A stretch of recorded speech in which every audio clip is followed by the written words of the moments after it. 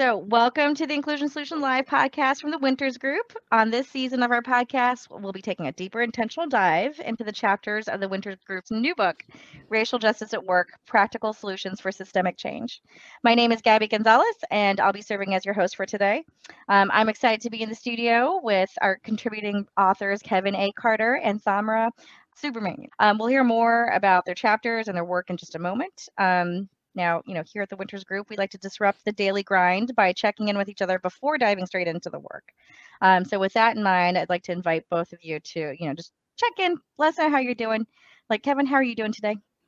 I am doing very, very good. Excited to be here. Excited to have the conversation. Great. Thamra? Me too. It's the end of the week, so Friday is always a good energy for me. And I'm feeling more energy than I did throughout the rest of the week. So very excited to have this conversation. Good. Same. Bringing that Friday energy. Okay, so Kevin, you wrote chapter 6 on anticipating resistance and chapter 7 on addressing resistance. And Thamra, you wrote 3 chapters of the book. Today we're going to focus on your chapter 15, make a difference with your DEIJ data, a 4-step process. So Kevin, if you could start us off just by telling listeners a little bit about your why for writing your chapter, or both of your chapters, or it could be like, how it relates to effective organizational change, specifically when it comes to diversity, equity, and inclusion work. Yeah, I mean, essentially, diversity, equity, inclusion, and justice work is a change management process. And like any change management process, there's resistance. And people are going to resist for a variety of reasons. Maybe I'm not sure what my role is going to be in this change. Maybe I feel uncomfortable about my capability in terms to bring about the change. Maybe I just don't agree with the change. There's going to be resistance. Um, that's going to be true of any change. With respect to our work, it's also emotional. People have their personalities vested into it. It can also be polarizing, as we see in the country. So my chapter is this idea: how do we both you really, really anticipate and then address that change, so that you can actually, you know, center justice, and you can foster equity for a variety of people. If you don't do that, what we found is if you don't anticipate that change, then you're probably not going to get the result that you want. You're not going to be successful because the initiative is so emotional. It can be so polarizing. 100%. Now, Mhm. given that, so what are some common forms of resistance to DEI work that listeners can anticipate? Yeah, they could be as, and I mentioned some of them, they could be as range from, I just don't know what to expect. And anytime anyone doesn't know what to expect, they're going to resist. It could be, I don't know what my role is in this or my ability to bring it about. And so with that, they're going to resist. It could be, I have a misunderstanding of what this is about. It's going to cause a loss for me, a loss of security for me, a loss of maybe employment for me, a loss of professional development opportunities for me. And so any of those will put you at a position of, I don't see what this is I don't see what's in this for me, and therefore I will resist it. And as soon as people aren't aware of the need for the change, or they don't have a desire to engage in the change, kind of talking a little bit about that ad car stuff that's in the chapters, then the change won't be successful, because change is not organizational; it's individual, and you need a variety of individuals to own up within an organization to make it happen. So helpful. Thamra, anything you would add to that based on your experience as well? Yeah, I would say that similar to what Kevin said with resistance showing up in different ways. One of those ways that we've seen it show up a lot is resistance to data being both quantitative and qualitative, and how people perceive things that they hear about their workplace. So that's something that Kevin and I have been working on a lot lately, of how can we make a system and a process that's both equitable in how we do it and also equitable in like what we share. Now, either of you, I don't know if you could share about a time when you or a client were able to successfully address resistance. Like, how did you or they bring it about or bring about that turning point? Yeah, I think back to one client, and them and I share this story a lot. And it was we were talking about dominant culture theory. Won't go into the details of that, but it was the idea where literally people of color, maybe any marginalized group, could always feel like they need to be perfect. It's not good enough to continuously improve, but you need to be perfect. And so we were talking about this concept, and then there happened to be a white gentleman who was a part of the session who said, "Well, I feel this push to perfectionism all the time. This isn't just about people of color. It is as a white male, I experience it too." And then on that same call, a woman of color said, "Now imagine if you feel it all the time. If you're expected to perform in this way all the time, and purely because of your race and gender." And at that point, the gentleman got it, and he was like, "Wow." And you need to do that in this work where you've got to help people see that that this impacts them too, and many times impacts them negatively. And at that point in time, after that, we had a chance to really talk about, so how do we foster equity for everybody, particularly for marginalized group. So that's kind of one of those examples where his initial resistance was, "I don't really believe in this concept because you're saying it's unique to one group and I feel it too." But he got the nuance. He understood the nuance. Oh yeah, the nuance. That's so important. Dahmer, any experiences that you want to share? I was going to share the same one, Yeah. and thinking about the real connection that this guy made, and many people in the session did who are white or have dominant identities, was that when you do center those most impacted and actually focus on issues such as what are those dominant cultural patterns, how does racial equity show up, you're actually creating mutual benefit for everyone. And that recognition and getting to that phase of DEI work is really powerful and transformational. Dahmer, we can pivot to your chapter. I don't know if you could share a little bit about your why for the listeners and just how it relates to this work. Sure. So post George Floyd's murder in 2020, and prior to that as well, we saw a giant influx in people wanting to make a stance on racial justice, racial equity, whatever social justice type work that organizations were doing at the time. And we realized a lot of these organizations have a lot of data, or maybe don't even collect the right types of data to make the statements and claims and actually create actions to change the organizations from the system upward. So my chapter is a deep dive into our equity audit process. So from aligning with the client to finding robust ways of collecting data as well as analyzing data in a way that is comprehensive and also centers justice at every step. So the entire chapter goes through that in much detail, but really focuses on what are those little things that go beyond, oh, we're just collecting data and analyzing it, but it shifts from analyzing to really interrogating and asking questions about why we're even doing this and what we're even looking for. So really being able to, instead of just saying this is how it is, we can say, let's unpack that. This is the root cause of what is happening. Oh yeah, do you have any specific examples, or what are some common misconceptions around how to collect and use data to inform DEI strategy? Yeah. So one of the first things that I'd noticed in the work was how much quantitative data can be pretty limiting for people. So for example, a lot of clients shared that they wanted to reach a benchmark or thought that they had achieved X status across their industry. But then at the end of the day, none of the industries were doing that great anyways. So either this caused them to feel like they're doing a great job and continue doing something that might be harmful, or cause them to not do anything at all. So meaning, hey, I don't need to do anything. We're fine in this area. So really shifting away from just trying to compete with other organizations and actually looking at internally, what are the cultural patterns? What are the practices that may be causing harm?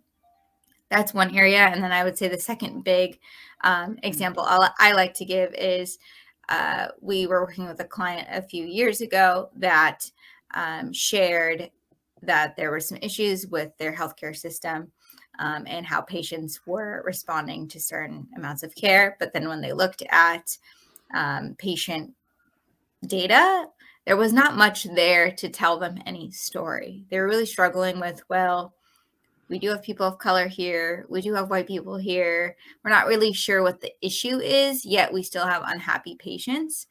Then we realized if we went and looked into their patient kind of testimonial cards, so when you leave the hospital, you leave a how your session was, we found a ton of qualitative data on gender identity and how people at the clinic were being addressed by their pronouns or not by their pronouns, being a huge point of contention.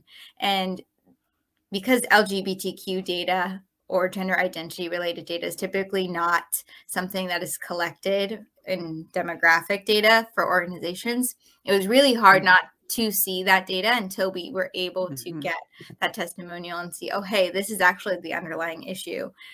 Let's talk about it. Let's see how we can figure out what we can do with the healthcare professionals in some sort of training to learn more about gender and gender identity.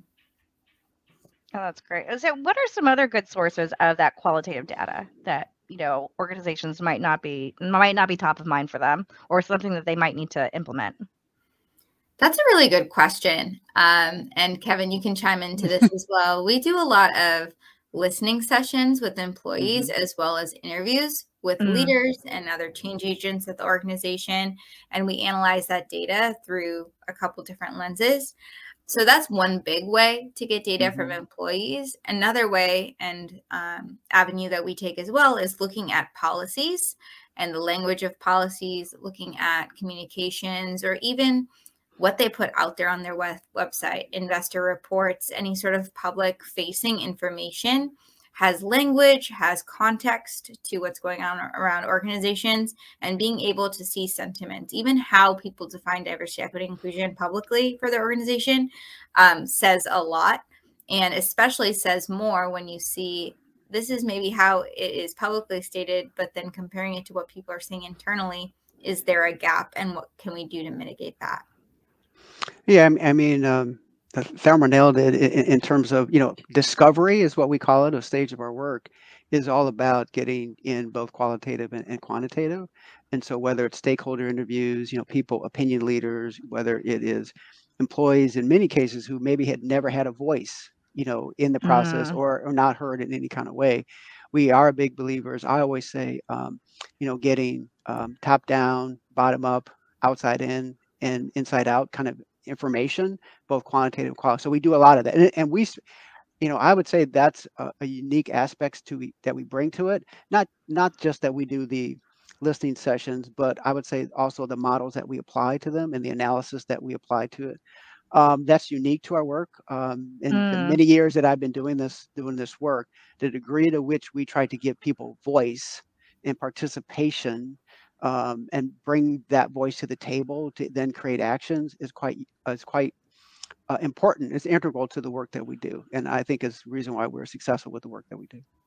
No, that's great. Now, Kevin, you did mention you referred one of the models earlier. I don't know if you could speak to that a little bit more to let listeners know a little bit more about these models that help with that. Yeah, there's again, we mentioned like the dominant culture model, and I won't kind of go into detail of it.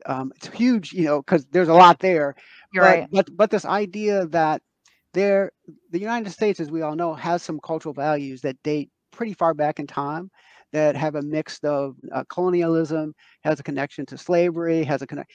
All of it's kind of weaved in, and they're not always bad, but they can be in excess. So we always tell people in America, we do believe in this idea of try hard. You need to try harder. You need to try hard. Because that connects to continuous improvement, but it can also connect to perfectionism. And then what we find is that is sometimes sort of exaggerated as it relates to people of color, where it's not just try hard, it is to be perfect. Another thing is, in America, we tend to say, let's look to the future. let's not look back. Let's look forward. Those kinds of things. Well, there's there's a strength to that. There's a rationality to that. However, the excess of that is, well, let's not look back to hear your concerns. Why can't you get past that? Why do we keep having to talk about that in the past? And so we try to it's those kinds of models that we apply, to that, which all of a sudden people go, oh, wow, I get how some of these traits are out of balance. And the out of balance is being applied specifically, literally, to marginalized groups, to make them feel even more marginalized, and make them not believe that the views, the experiences that they're having are really real.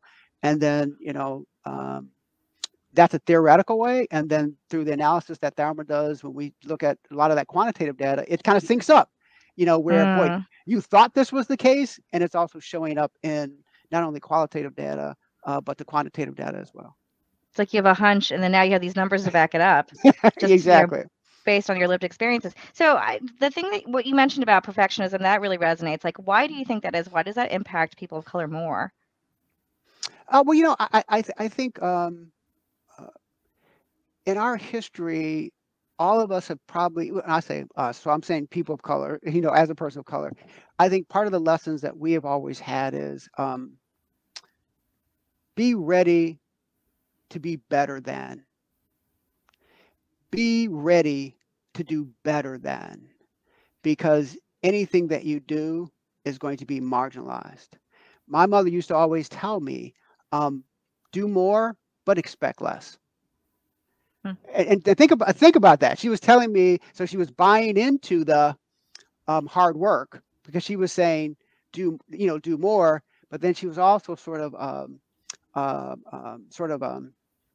also laying on the reality of it is, but don't expect equality, don't expect equity, expect less. And that's just been, I think that's the written experience of people of color. That's the lived experience of people of color. And it's just, it's a question of our, our existence here, in the United States. For sure. Thelma, anything you would add to this conversation on perfectionism? It's really interesting because it's almost like that Kevin's mom was setting him up for not being disappointed constantly. And which is so real. And I think we're finally sort of, at least personally for me, I'm getting to the point of, I've always had that same message as well, but setting yourself up for disappointment constantly is also very tasking and fatiguing.